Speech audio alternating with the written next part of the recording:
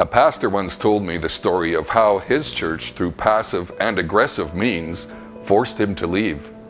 This displacement led to many upsets in their family situation and decisions about where to go and what to do. Among the many questions that had to be answered were questions about God and His care.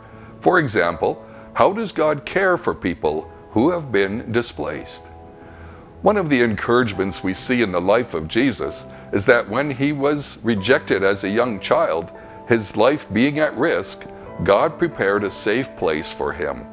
Egypt became home for Joseph, Mary, and Jesus, until it was wise to return to Israel. One of the ministries of God to those who've been rejected is that He prepares safe places. Places where you feel secure and can enjoy a season of peace.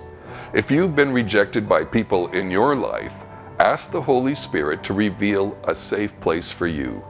It's one way He cares for people who have been displaced. For more soul care, go to refreshministries.org.